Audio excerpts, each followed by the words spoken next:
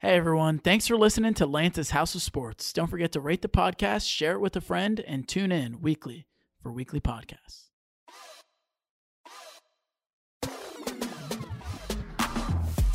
All right, and welcome back to another incredible episode of Lance's House of Sports. I'm your host, Lance Wyatt, here with my sidekick duo, Robin, whatever you want to call him, Ben Gabriel. Welcome back to the show, brother. Welcome back to the show. Thanks for having me. Yeah. We gotta start episode. We gotta start coming up with a new intro for you because it's basically just me and you every week. But and Callie, I guess. I feel like they just know I'm gonna be on. Yeah, they do. Yeah, like they expect it. Still, yeah. I mean, it's the duo partner, Maybe we can get Callie a mic and she can start talking with us full time. I don't know. I thought Rihanna could have been better. Is that what we're starting with? We can start with that. Give me a mic. Give me a mic. Yeah, I have my take on this. So first, when she came out, okay, is she pregnant or is this leftover baby weight? Everyone's thinking it. Yeah. Everyone's thinking it. She's not really moving all like that.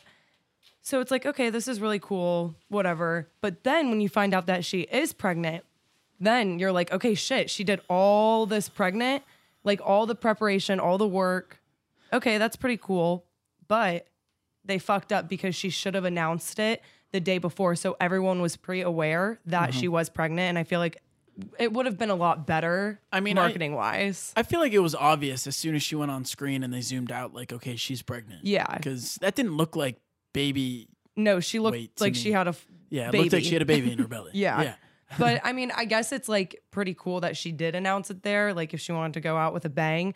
But her marketing for all of her other companies slayed. She killed it with the makeup while she was there. And then after she went on, all of the Super Bowl things about her, they really did good. Yeah. So No, I thought she performed well, honestly, for like the little movement she was able to have. Yeah. And I get it, like 85% of her performance is lip singing, but that's with a lot of people nowadays. But I feel like the one thing I thought it was tremendous. Like I thought the performance was tremendous, but the one thing that I thought could have been better is I could kind of tell the difference between when she was lip singing to when she was really singing. Yeah, you could easily tell. You could hear in her voice like what was real and what was not. yeah. But either way, her music was great. Made me tune in a whole lot more. I've been listening to Rihanna the last 24 hours. Right. So she did her job. She did. But I do think she could have, I don't even know. She just has so many good hits that I felt like weren't in it. But all of the songs that were in it were really good. Played a bunch of bangers. Yeah.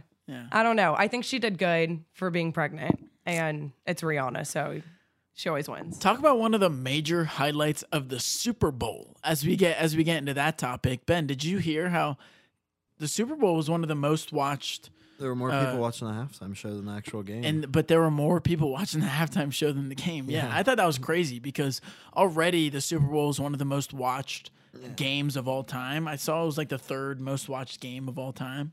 And yet Rihanna still had more viewers than the Super Bowl. So Well, Rihanna has 145 million followers on Instagram. Yeah, well, she's big time. People She's tuned worldwide. in. Like people that follow her on Instagram probably watched the halftime show. Yeah. You know well, what I mean? because, So- like, not trying to sound sexist or like stereotypical or whatever, but like majority of men are out here watching the Super Bowl while not all females are interested in it. But then come the halftime show, everyone is tuning in to watch the halftime show. Yeah. Because everyone knew it was Rihanna, and all the people that don't watch the Super Bowl but are fans of Rihanna, that's a few million right there. So she hasn't performed in like 9 years. Yeah.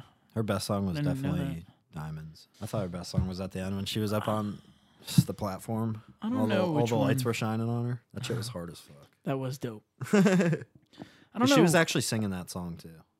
Yeah. I don't know which song was my favorite because Bitch Better Have My Money to Open Up. I thought that was perfect. I'm not going to lie. Run This Town was good too. No, Yeah. She did a good job. I liked Poured Up. I'm not going to lie. She killed it in Poured Up. Yeah, I thought that was one of my favorites. I was disappointed that there were no features. Yeah, me too. I think a lot of people were expecting, Drake, Jay-Z. Just Jay-Z. Can you, like when she did Run This Town, if Jay-Z came in, that would have been nuts. Yeah. He just appeared and just started rapping. Just out of nowhere, because, they had all those things hanging from the ceiling going up and down. Like, imagine if he was just up there and he just came down magically. I don't know. Popped out the floor. Yeah. Something dope. Like one of the dancers took off his puffer and it was just Jay-Z. Yeah, that'd be lit. But as amazing as this Rihanna talk is, I think it's time to get into Super Bowl 57 between the Philadelphia Eagles and the Kansas City Chiefs. What a ball game we saw there, Ben. What a ball game. I mean, we had us on our toes from the very beginning. Chiefs ended up getting the win, winning that game 38-35. They were down by 10 at halftime, and that was nothing new to Patrick Mahomes. Is that third Super Bowl? All 3 Super Bowls he was trailing at halftime. So it was nothing new for him. He was having to deal with his ankle injury that got re-aggravated at the end of the first half. But he looked like Superman in that second half because the way he was able to keep slinging that football in the fourth quarter, he had that huge 26-yard run. That was probably the play of the day, in my opinion, because that changed everything. That run was huge for the Chiefs. And for him to be able to do that on a bum ankle, it was incredibly impressive. But, I mean, the Eagles also just kind of fell flat in that second half. I mean, they were up 24-14. They were rolling going into the half. But come second half, I mean, that Eagles defense, they really, really stepped up big time. As the Chiefs offense, they scored every single time they touched the football in the second half. So that's everything that you can ask for them. But before I ask for your take and your opinions on the game, I mean, all the credit in the world to Jalen Hurts. He had a near perfect game in the Super Bowl, and he played lights out. He had that one costly fumble that resulted in a scoop and score. And, I mean, although he had a near perfect game, I mean, it's an argument that was the big difference maker in this game, and that's what ended up costing him this game in the long run. The Chiefs never turned the ball over. They never turned the ball over. Getting ready to say about, whoever wins a turnover batter in the Super Bowl probably wins the game, Yeah, and it's crazy because it was the only one turnover, but it was a turnover that resulted in a touchdown. It was zero time wasted. Scoop and score. Scoop and score. I mean, Jalen Hurts, he had over 300 yards passing on the day, also had 70 yards on the ground, 4 total touchdowns, only the second player in Super Bowl history to have 3 rushing touchdowns in the game.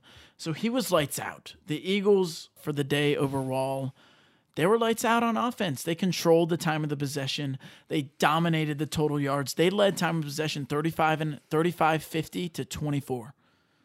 So they had 11 more minutes with the football. So what? They had a touchdown with the 2-point conversion and a field goal in the second half? Yes. I don't know. They just look like they got figured out on offense a little bit. The Chiefs figured out how to guard the run a little better.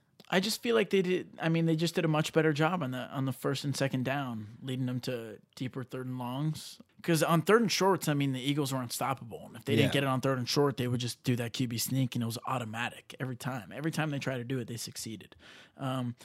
Philly won the first down battle, 25-21. They had more rushing first downs. Third down efficiency, they were 11 for 18.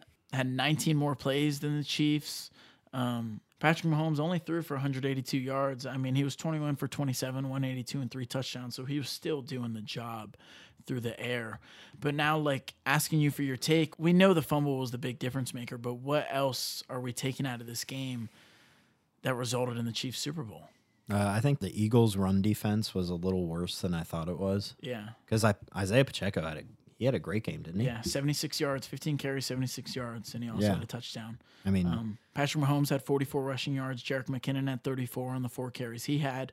They were successful when they were running the ball. Yeah, so I think that was a big difference because, like you said, Patrick Mahomes only had 182 rushing yards, which is... Passing yards, yeah. Passing yards, yeah, which is really abnormal for, a guy that normally has 300 a game, you know. But they won it on the ground in the second half. The Eagles couldn't stop them, really. Yeah. They scored on every possession. Yeah. No, that's the one spot where Kansas City beat the Philadelphia Eagles on the offensive end. They had more rushing yards than them, 158 to 115 for the Eagles. And then, of course, we got to talk about that big controversial play at the end of the game, that defensive pass interference. Or did they call a holding pass interference? What they call? It was a hold before he threw the pass, but the flag came after the pass at the ground. It was a late, I mean, it's a 50-50 call. Can go either way.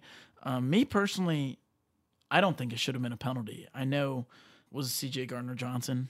Who was it? It was James Bradbury. The dude who committed the foul. Because Debo was talking shit about him all week leading up to it, and then he gave up that penalty. Yeah, James Bradbury, he admitted, he said I grabbed him, I held him. It was a penalty. Said he was just hoping they were going to let him get away with it.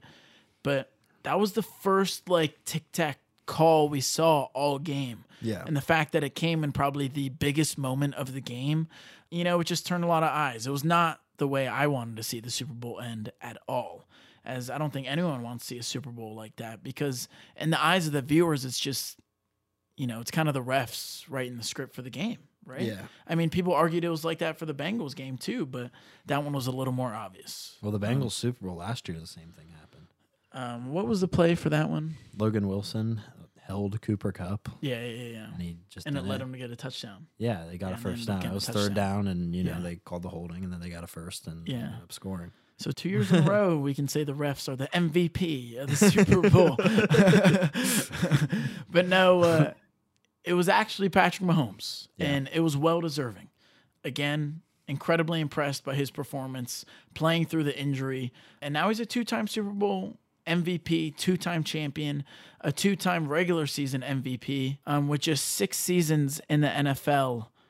This guy's got a hell of a resume, arguably one of the best starts to a career in NFL history. So now looking at Patrick Mahomes now, I mean, this guy's chasing greatness here. I mean, there's been a few quarterbacks that have had great starts like that. But what does this mean for Patrick Mahomes in his career, getting another Super Bowl this early in his career? Now with 2 wins, 1 losses, 3 appearances. This guy's been in the conference championship game every single year he's been a starter. Because, I mean, basically he's only played 5 years. His rookie year, he didn't play. Yeah. So what does this mean for Mahomes and his potential future? I mean, it just adds to everything, like everybody was saying. You know, going into the game, people are already talking about him. Like, is he already the best ever? Like, yeah, there's just going to be more of that talk. Yeah, until he gets some more rings and plays more years. I don't think you can just say he's better than Tom Brady yet. But right now, he's probably the second best quarterback of all time. Just yeah, I mean, off of his first 5 years. Because I guess when you consider like awards and Super Bowl wins and all that, then no, he's probably not the second of all time. But when you just strictly look at the eye test and watch people play football and watch Patrick Mahomes play football, like this guy's he's generational. He's one of the best we've ever seen. Yeah. And he continues to do it on a yearly basis. But continuing to talk about Patrick Mahomes, I mean, he's already only one of 13 men to ever win a regular season MVP and a Super Bowl MVP. Tom Brady. It's a long list. Yeah, I mean, obviously Tom Brady's on the list. Is Russell Wilson on there? Peyton Manning's on the list. Kurt Warner, John Elway, Terrell Davis, Steve Young, Emmitt Smith, Joe Montana, Terry Bradshaw, Marcus Allen, and Bart Starr. Does Russell Wilson have an MVP? I don't believe so. I don't think he does. But it's just crazy because Patrick Mahomes is now on this list with a group of legends in NFL history at, how old is he? 27? Yeah, 27. Yeah. Every other player on that list is eligible for the Hall of Fame. So people could say even before he won the Super Bowl that this man's a lock for a future first ballot Hall of Famer. But, I mean, what this just means for him in his career is that he's chasing greatness. And he's already on pace to be competing with the greatest of all time, and Tom Brady, who just happened to retire for the second time and seems like he's going to be hanging it up for good. Is this Chiefs team a dynasty, though? I think Patrick Mahomes is a dynasty. I don't really think it matters who he has around him. Yeah. That's fair. But, I mean, he's on the Chiefs, and he's on that big-time contract. I guess then you can call the Chiefs a dynasty. But they're going to be moving guys every year because they're paying him and Kelsey and, you know, Frank Clark and Chris Jones. They're paying all those guys, like, a lot of money. So yeah, they're moving guys in and out every year. Like, they brought Juju on. They brought Kadarius Toney in. Isaiah Pacheco was a rookie. I think it's nice that they were able to be successful with all those rookies, though, because rookies, new guys to the team. And I mean, Pacheco's a key piece for them. I can't see him moving away from him because have you seen the list of all the teams that won the Super Bowl in the last 10 years and who their running backs were? Like, none of them are like high paid running backs, you know? No. So it's kind of crazy to think about. Like, Super Bowl teams don't pay the running backs. Super Bowl teams don't. I feel like Super Bowl teams don't win the Super Bowl necessarily on just like, I feel like it's a lot more than just a running back. Yeah, like I feel like it's almost more defense in like your passing game. I mean, I would be the first to argue that defense wins championships. Having said that, running, opens up the whole offense. So yeah, if you can't run the ball, But it just shows that you don't need one of those top dogs, one of those guys that pays those high salary money to win a Super Bowl. As long as you have the right guy in your system, then you can be successful. Yeah. I feel like past Super Bowl winners have all had like highly rated offensive lines. Yeah. And I mean, that's a key piece to running. Because like you don't need a great running back if your offensive line can run block. Yeah. Because if you're a running back in the NFL, whether you're a first string or a third string, like if you get put in with a good offensive line, like you can get yours. Like, yeah. So it's as long as you just got to hit the right gaps, you got to make the right cuts, you got to make the right quick decisions. Yeah. And that's another thing. Like Chiefs' offensive line didn't give up one sack. Yeah.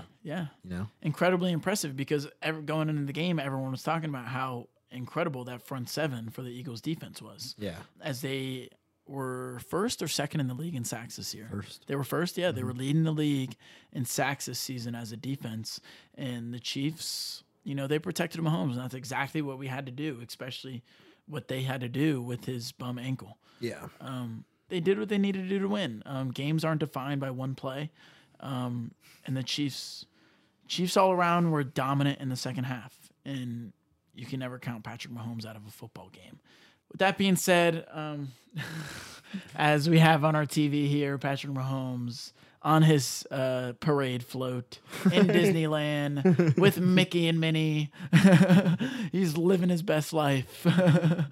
But the last thing to talk about before we go past this game and basically say goodbye to this NFL season, I mean, the penalty differential, it doesn't look huge, but I think it was a big difference maker. I mean, 6 penalties for the Eagles resulted in 33 yards, and that turnover lost. I think that was the big difference maker. And one more thing that I want to point out, it was that punt return by Kadarius Toney. And Quez Watkins drop. Yeah, and the Quez Watkins drop. That was huge. Yeah, I forgot about that. Yeah, that was huge. But Kadarius Toney, for one, it was the longest punt return in Super Bowl history. Yeah. But the fact that, because that was it was a tie game when that happened, didn't it? Yeah. Yeah, it was a tie game. Eagles were punting the ball back, and they were, instead of getting it at their own 30, their own 25, whatever it may be, they started at the 5-yard line, and they were able to score super easily. So I think that was a huge difference maker because that happened in the fourth quarter, and let's say that doesn't happen, and it takes the Chiefs 6 minutes to go score a touchdown. You're still giving the ball back to the Eagles with time to make a play. Instead, a whole lifetime of football happened in between that penalty, the Eagles kicking the field goal, going up 3, with there eventually only being 4 seconds, one play for the Eagles to make some madness happen. And Jalen Hurts just, I knew this from the get-go. He didn't have the arm strength to get it there. No, not from 80 yards, yeah, 75. No, I mean, 75 yards. No, only players with the greatest arm strength in the league can get it there. Like 2 guys, probably Pat Mahomes and Josh Allen. I would have thought like Aaron Rodgers could maybe get it there. No, you don't think? Not anymore. Yeah. Justin Herbert could probably get it there. Yeah, maybe. But like Joe Burrow can't throw it 75 yards. He can throw it 65. You don't think he can throw it 70 yards? Not 75, no. Yeah. I mean, yeah, that's a lot. That's saying a lot, throwing it 75 yards. I don't know. I thought he had a cannon like that, but maybe not to that extent. But yeah, the Kansas City Chiefs are Super Bowl champions, second Super Bowl in the Patrick Mahomes, Andy Reid era. And this is just the beginning for them. Who knows what's in store for this group, that player, that coach, as we're, in my opinion, watching history. And it's the next coming of Tom Brady, next coming of Joe Montana, next coming of Troy Aikman, a guy like that, because he was super successful earlier in his career. Yeah. So it should be really fun to see in the next coming years. But that's it for this NFL season, and it's gonna suck. We got how many more months is it until we're back in it with the new season with fantasy football back? August, September. Way too long. February, March, April, May, June, July. Got over half a year until we're back in football. And until then, we are rolling out all of the NBA news from here on out. And as we make the transition we got to talk about the NBA trade deadline. As you know, last on the show, the biggest trade we thought was going to be the biggest trade of the deadline was the Kyrie Irving trade heading to Dallas for Dorian Finney-Smith and Spencer Dinwiddie.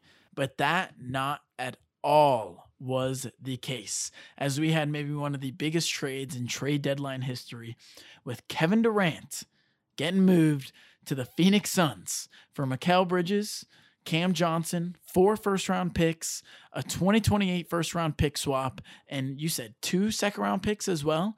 That is a load for Kevin Durant. And TJ Warren. I'm sorry. And TJ Warren. But, I mean, before we talk about the rest of the trades on the trade deadline, I mean, what does this mean for the Phoenix Suns? What does this mean for the Western Conference now? I think the shift of the dominant conference has shifted right back over to the West after maybe a year. Yeah. But now you got dominant teams like, you still got the Denver Nuggets playing great basketball. The Memphis Grizzlies are still up there. And then you got a basic super team with the Phoenix Suns and then a dominant Mavericks team with Kyrie Irving and Luka Doncic. Although, so far the Mavs are 0-2 with Luka and Kyrie playing together. But they put up the stats. That clip of them last night was so funny. At the end of the game, they just kept passing it back and forth to each other. Yeah. They didn't know who was going to take the final shot. Yeah. No, they ended up not even getting a shot off on the very last possession. But I think they're gonna figure it out. I think it's just gonna take a few games. But I agree. They're in a position where I don't want to say they can afford to lose because like playoffs are right around the corner, but they're not like out of the playoffs. They don't need to win. You know what I mean? You just got to be careful in that Western Conference because the 4 seed, which are the Phoenix Suns, all the way down to, let's just say the 9 seed, it's only a game and a half in between. Where are the Mavs in there? The Mavs are at the 5 seed. They're a half game back of Phoenix, who are the 4. Yeah. I mean, they'll win. They'll start winning. But, the Suns are 9 games back. Dallas is 9.5 of Denver. Clippers are right with Dallas, 31-28. And then you got the Pelicans and the Timberwolves 10 games back. And then Warriors and Jazz rounding out the play-in with, some solid teams with the Blazers, Thunder, and Lakers specifically looking to make a little run to get back into the play-in. But, I mean, the Lakers, LeBron's been out for a few games now. He's had some big ankle problems, and they've been losing games. They're now 14 games back of the 1 seed. And 2.5 games back at the play-in. So they've only been going down, not what we've been wanting to see from the LA Lakers, but a lot more to come in this season.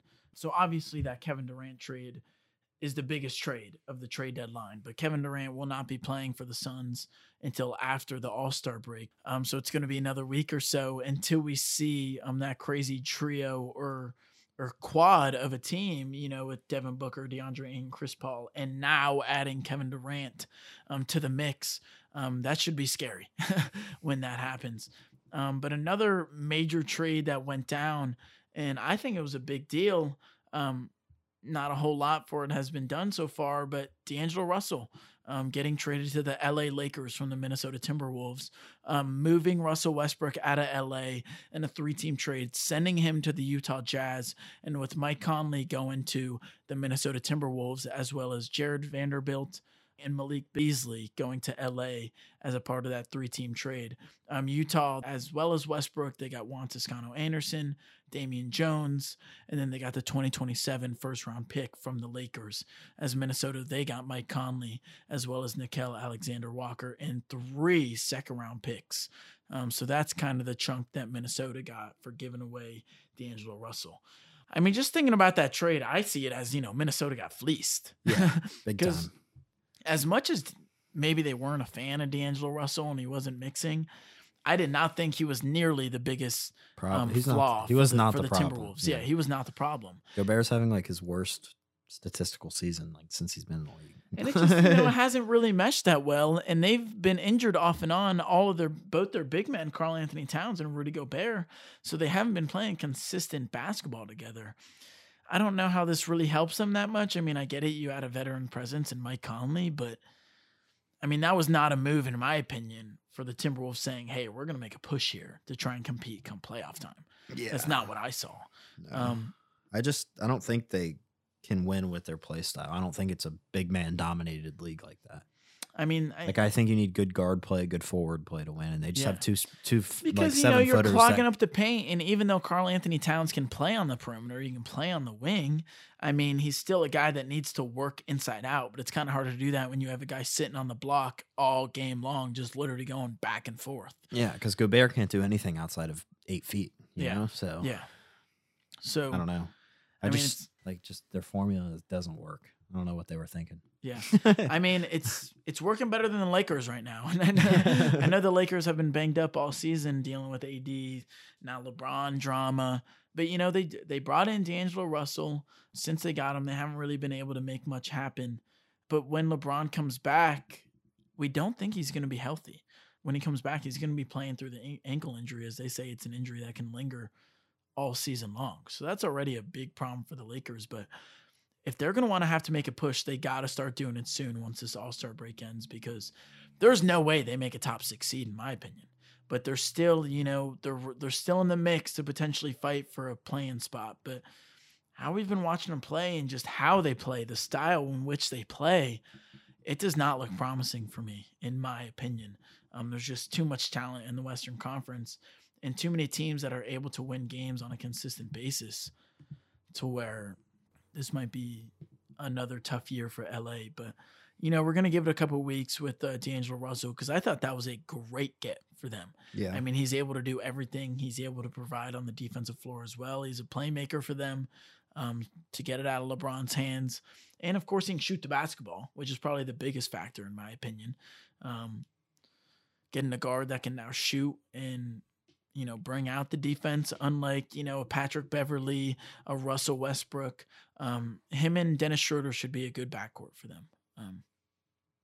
Because Schroeder's already a great scorer. He's just a liability on the defensive end is where the problem comes. Another big move. I guess none of these are as big as those two trades were.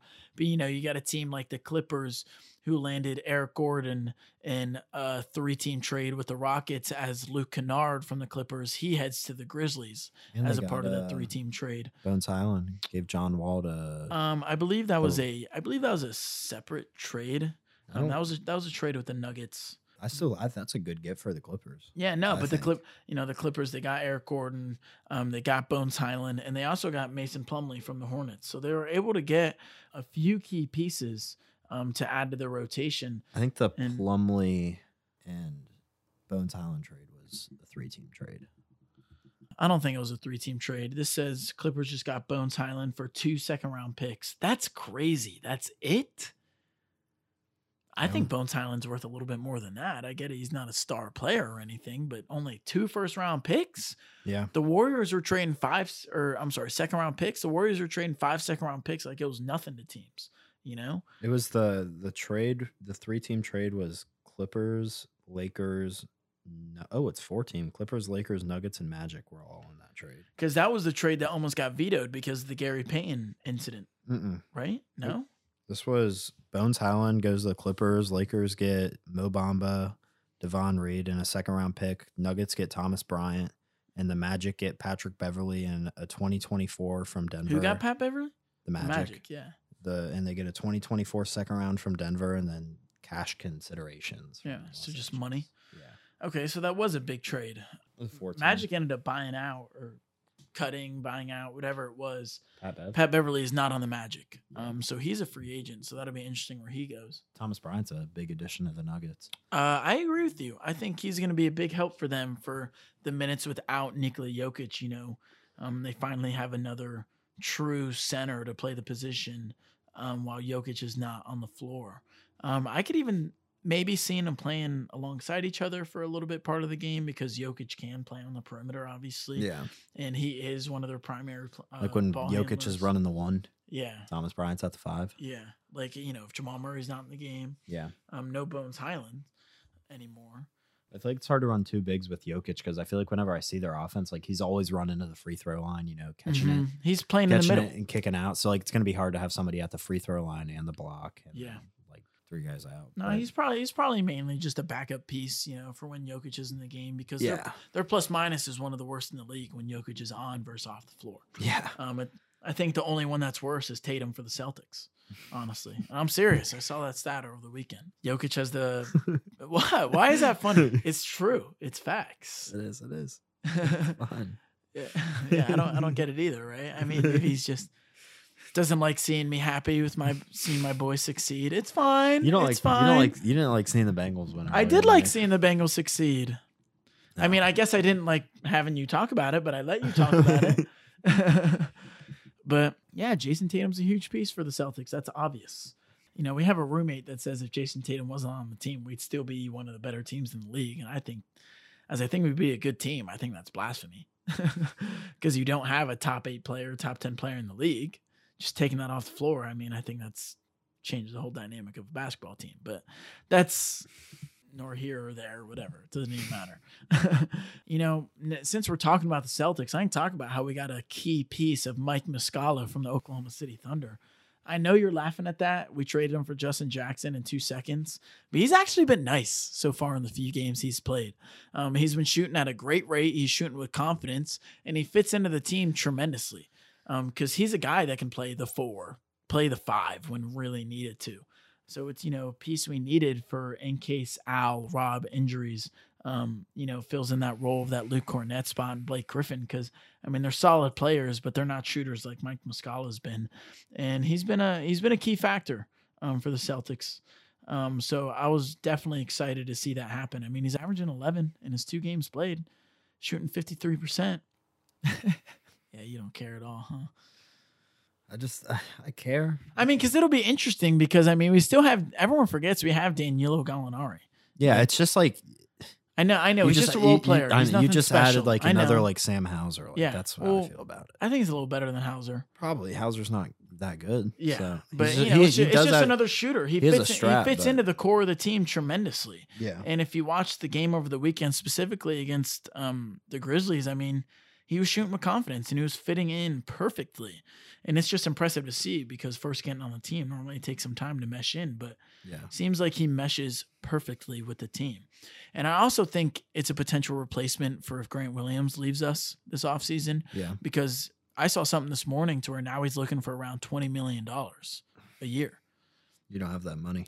I don't think that's something we'd be willing to pay. I mean, we definitely want to keep him. He's a great piece to our team and he's great for the chemistry on the team. Everyone in the locker room loves him, but I mean, it's a business, and if he can get that money somewhere else, I'm sure he's going to take it, which I always think is crazy because if it were me, you know, I would always put winning first. And on a team like that with a chance to win every year in, year out, I'd put winning first, especially when you're like making that type of money. Like whether he gets 16 million or 20 million, like he's set for life. Yeah. Like, Exactly. So like, and he's already, I mean, I get it. I guess he's only on a rookie contract, but what?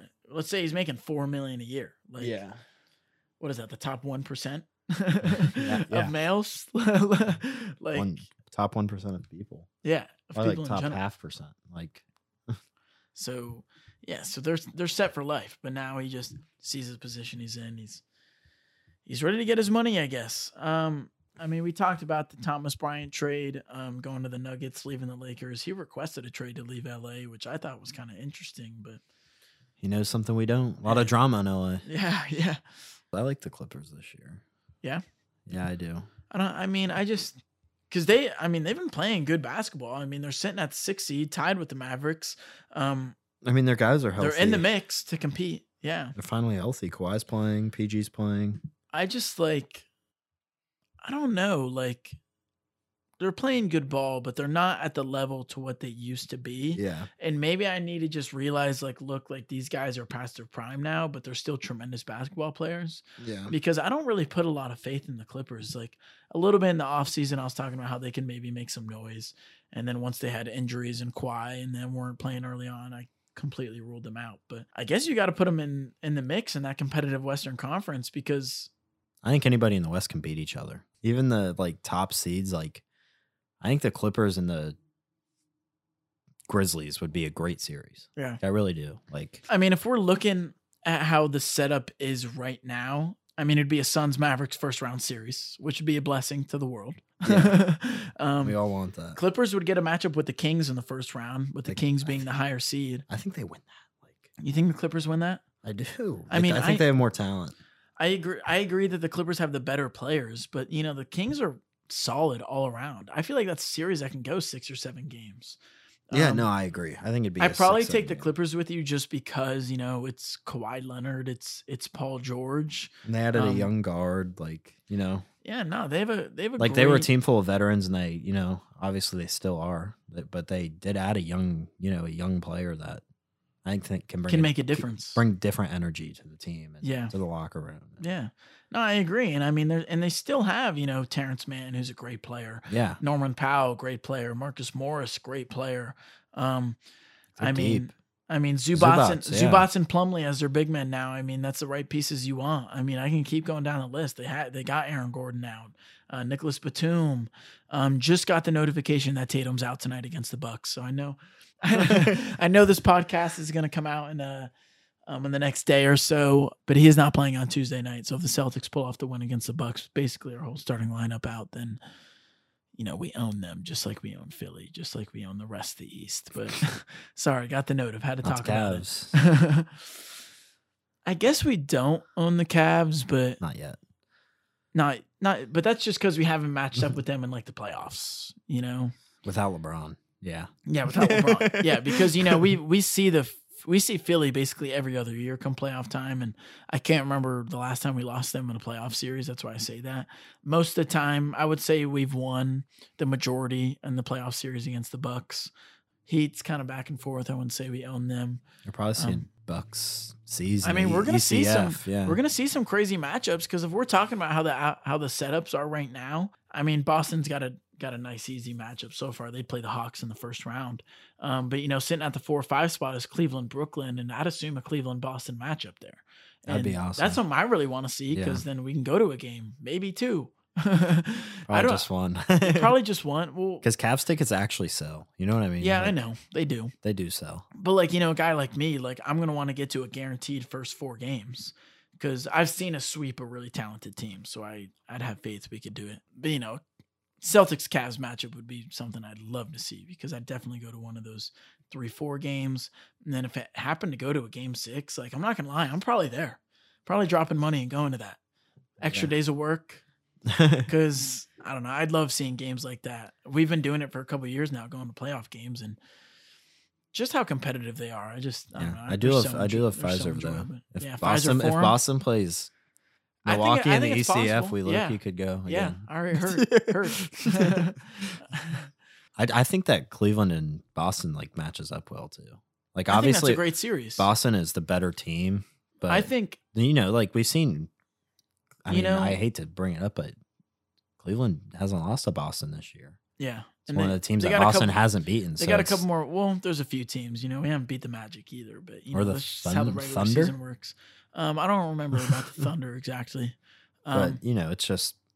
But no, I would say outside of the Bucks, just because they have Giannis, that's the best matchup against us.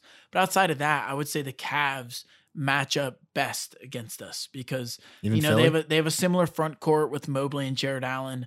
When you compare that to Al Horford and Robert Williams, because Jared Allen and Robert are very similar. They're rim protectors, can't really shoot the ball, rebounders, can shoot the midi when needed. Big rebounders, big offensive rebounders. Mobley and Al, both guys that can play the 5 but shift to the 4, can shoot the 3. Are able to score on the offense when needed, can rebound the ball, defensive playmakers. Yeah. Al and Mobley are. Al's a way better shooter than Mobley. Yeah. Oh, I agree. But I think Mobley's a way better defender. But Mobley's got that corner 3 in his bag. You would say a way better defender? I don't know about way better. Mobley gets 2 blocks a game.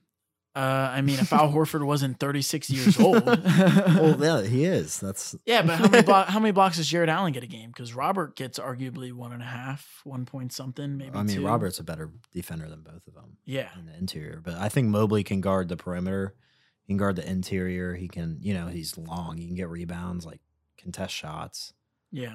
He's a very good defender. I just think that front court's very similar. Yeah. And then, I guess ours is better because we have Tatum, but then you go into comparing those top guys like Tatum and Donovan Mitchell. I got Tatum, but Donovan's no chump. Yeah, I'm taking he can drop 40 on you any night. I'm taking Garland and Donovan over Marcus and Jalen though. If we're talking backcourt, yeah, that's fine but JT because your guys' 2 best players are in your backcourt. Yeah, but JT's a part of our front court. Yeah. Who else? Jetty and yeah. Dean I was kind of surprised that the Cavs didn't make any moves at the trade dedeadline because, they have a few guys in their rotation that they made a lot of moves in the previous offseason. Well, they made a lot of moves in the offseason. They got Donovan Mitchell. So I don't what moves would you want them to make? I mean, just something that can potentially improve their front court, their bench front court, because I personally don't mind Ricky Rubio as their backup point guard. I like Karis LeVert. That's the other guy, Karis LeVert.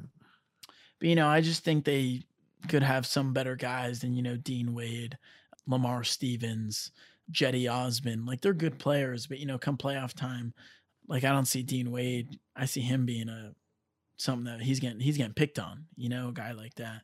He's a shooter, I do think they didn't make any moves at the trade deadline, but they did sign Danny Green. And I think that was a huge get for them. Yeah, I don't know how much they use him, but he's definitely a shooter off the bench that can be helpful in any way possible. Yeah, you stick him in the corner and shooting 50%. Yeah. So, I mean, I agree that the Cavs probably match up best with us, and that series would be tremendous. I mean, if we're looking at it, we got a Philly-Miami first-round matchup right now, and I think that would be tremendous. I know Miami hasn't been all that this season. They're sitting at the 6th seed right now, but, Bam Adebayo's taken another big-time step. Top 5 center in the league. We've talked about that a little bit. Can never count out Jimmy Butler. He plays, I feel like, a different style of basketball every single night. Yeah. Whether he's being the scorer one night, being the playmaker. He does whatever they need him to do. Yeah, he's doing whatever they need him to do on a daily basis. So you can never count out that Heat team either. They do not match up well against the Celtics, though. No, I wouldn't say so. I mean, terribly, I think. But they give us a run for our money every single time we play. Do. I mean, in the bubble, they beat us. Yeah.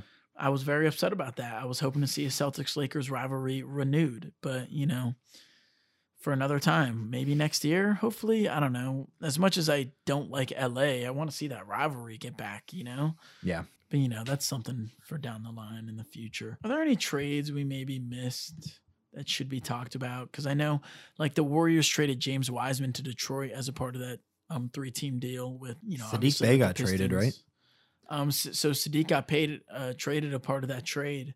He got sent to the Warriors, but then he got sent right back to the Hawks for 5 second-round picks. I think he's a good player. He's a good young player. No, I like Saddiq Bey. Yeah. I kind of wish they kept him in Golden State. I think he could have been a good piece for them off the bench. I agree. I get it why they didn't want to keep him because, they still have Andrew Wiggins. Gary Payton failed his physical with the team. That's why the trade was in jeopardy. But I guess the Warriors made the decision. I guess it's a front office decision. They can still choose to let the trade go through even if the physical isn't passed. That was a big deal for about a day there. But things got squared. And Saddiq Bey start on the Hawks at the 3 over DeAndre Hunter? He's definitely more of an offensive threat than Hunter is, but Hunter's a great defender. They did start Saddiq Bey. Yeah. Wow. But did they split or something? So they started Saddiq Bey, but John Collins was out. And that was a guy that I was expecting to get moved. He's been on the block for a couple of years now. Yeah. And he didn't knock it out of Atlanta. I'm a little surprised, but I'm also a little surprised they've been wanting to trade him because I think he's good. I think he's a tremendous player. Yeah, he's good. I always talk about I would take him in Boston all day. He's like a more athletic Evan Mobley almost. Yeah. Not as tall, not as lengthy, but his bounce is some of the best in the league. He's able to shoot the ball. He can get rebounds for you. He plays the 4. I think he's a great player. Let me see on their game on Saturday. I don't know if Saddiq Bey played in that one. Yeah, he didn't play. Yeah. So I don't know exactly what their starting lineup's going to be because he played the 4. He'll play. He'll get his 20 minutes probably. Yeah, he's going to be their 6th man off the bench. If he doesn't start, I wouldn't be surprised if they move John Collins because I know they're not a fan of him. But yeah, it's a great addition to that Hawks team. Maybe they can make some noise. Hopefully they can stick it out in the playoffs. I'm not saying them winning nothing in the playoffs, but they're only at an 8 seed right now. They're in the play-in, so 1 or 2 losses in the play-in. Who's 7 seed right now? I'm the Knicks. I like the Knicks this year. I like the Knicks this year too. That Jalen Brunson addition was huge. Yeah. I don't know if I like the play-in. I think those 2 teams should just be in the playoffs. Well, then they just got to win their game. So I don't like it because they have to play. Yeah. And then whoever loses has to play again. I feel like I'd rather 7 versus 10 and 8 versus 9. It's just one game. If you Low key, yeah, just one game. If you're winning, you're in. If you but they do like a little tournament. So, 7 versus 8 play to see who gets the 7 seed, and then whoever loses plays the winner of 9 and 10 for the 8 seed. And I think both those teams right now, it's the Raptors and the Wizards in the 9 and 10 spot. So I don't think those teams get it done. But they're teams that can win on any given night, if they play hot. So you can't. Siakam's good. So I think those plans would be better. The Wizards, though? Dude, they've been playing some solid basketball this year. I'm telling you. Kyle Kuzma's taken another big step. Porzingis has been playing great. And then, of course, they have Bradley Beal. Yeah. That's kind of it. Yeah. No, they got other guys. Who starts at the 1 for the Wizards? Is it Bradley Beal? I think it's Monte Morris. Yeah, that's not very good. It's pretty bad. Yeah, no, those are really their main guys, but they win games. They could. I don't see them winning in the play-in. I just don't see them beating a team like the Hawks or the Knicks. The Knicks when it matters, or even the Raptors. Yeah, no, the Raptors aren't playing great ball, but they still got a good team. They never moved OG Anunoby, so expect him to get moved in the offseason potentially. But Fred VanVleet didn't get moved either. So they still got that dominant team from a couple years ago. Not dominant, but a couple years ago they were pretty dominant. They were one of the better teams in the league. And they had Pascal, they had Fred VanVleet. OG Anunoby's a newer piece from a couple years ago, but he's a great player. To finish this podcast, I guess we can talk about the play-in on the Western Conference side, because right now it's sitting with the Pelicans, the Timberwolves, the Golden State, and then the Jazz rounded out with the Blazers, Thunder, and Lakers on the outside looking in. In the East, all those teams in the East outside looking in, I don't think they can compete at all. No. Maybe the Bulls, but they've been out of sorts all season long. Yeah, and it all started with that Lonzo injury. I'm a little surprised with their performance. I thought they would have a much better season, as they're currently 26 and 31. Because you have guys like DeMar DeRozan, Zach LaVine, and Nikola Vucevic. That's a great roster right there when you name those first 3 guys. There was a lot more expectations for this team. So who knows if they eventually blow it up or what they choose to do, because they got Lonzo coming back next year. They still have Alex Caruso. They got Goran Dragic, Ayo Dosunmu, Kobe White, Patrick Williams. They have a good roster. Yeah. So maybe they're the one team to look out for to potentially make the play-in in the East. But for the West, you got a banged up team in the Warriors. You got a banged up team in the Timberwolves. You got a banged up team in the Pelicans, honestly, because Zion Williamson re-aggravated his hamstring, and now he's going to be out for another month, maybe a month and a half.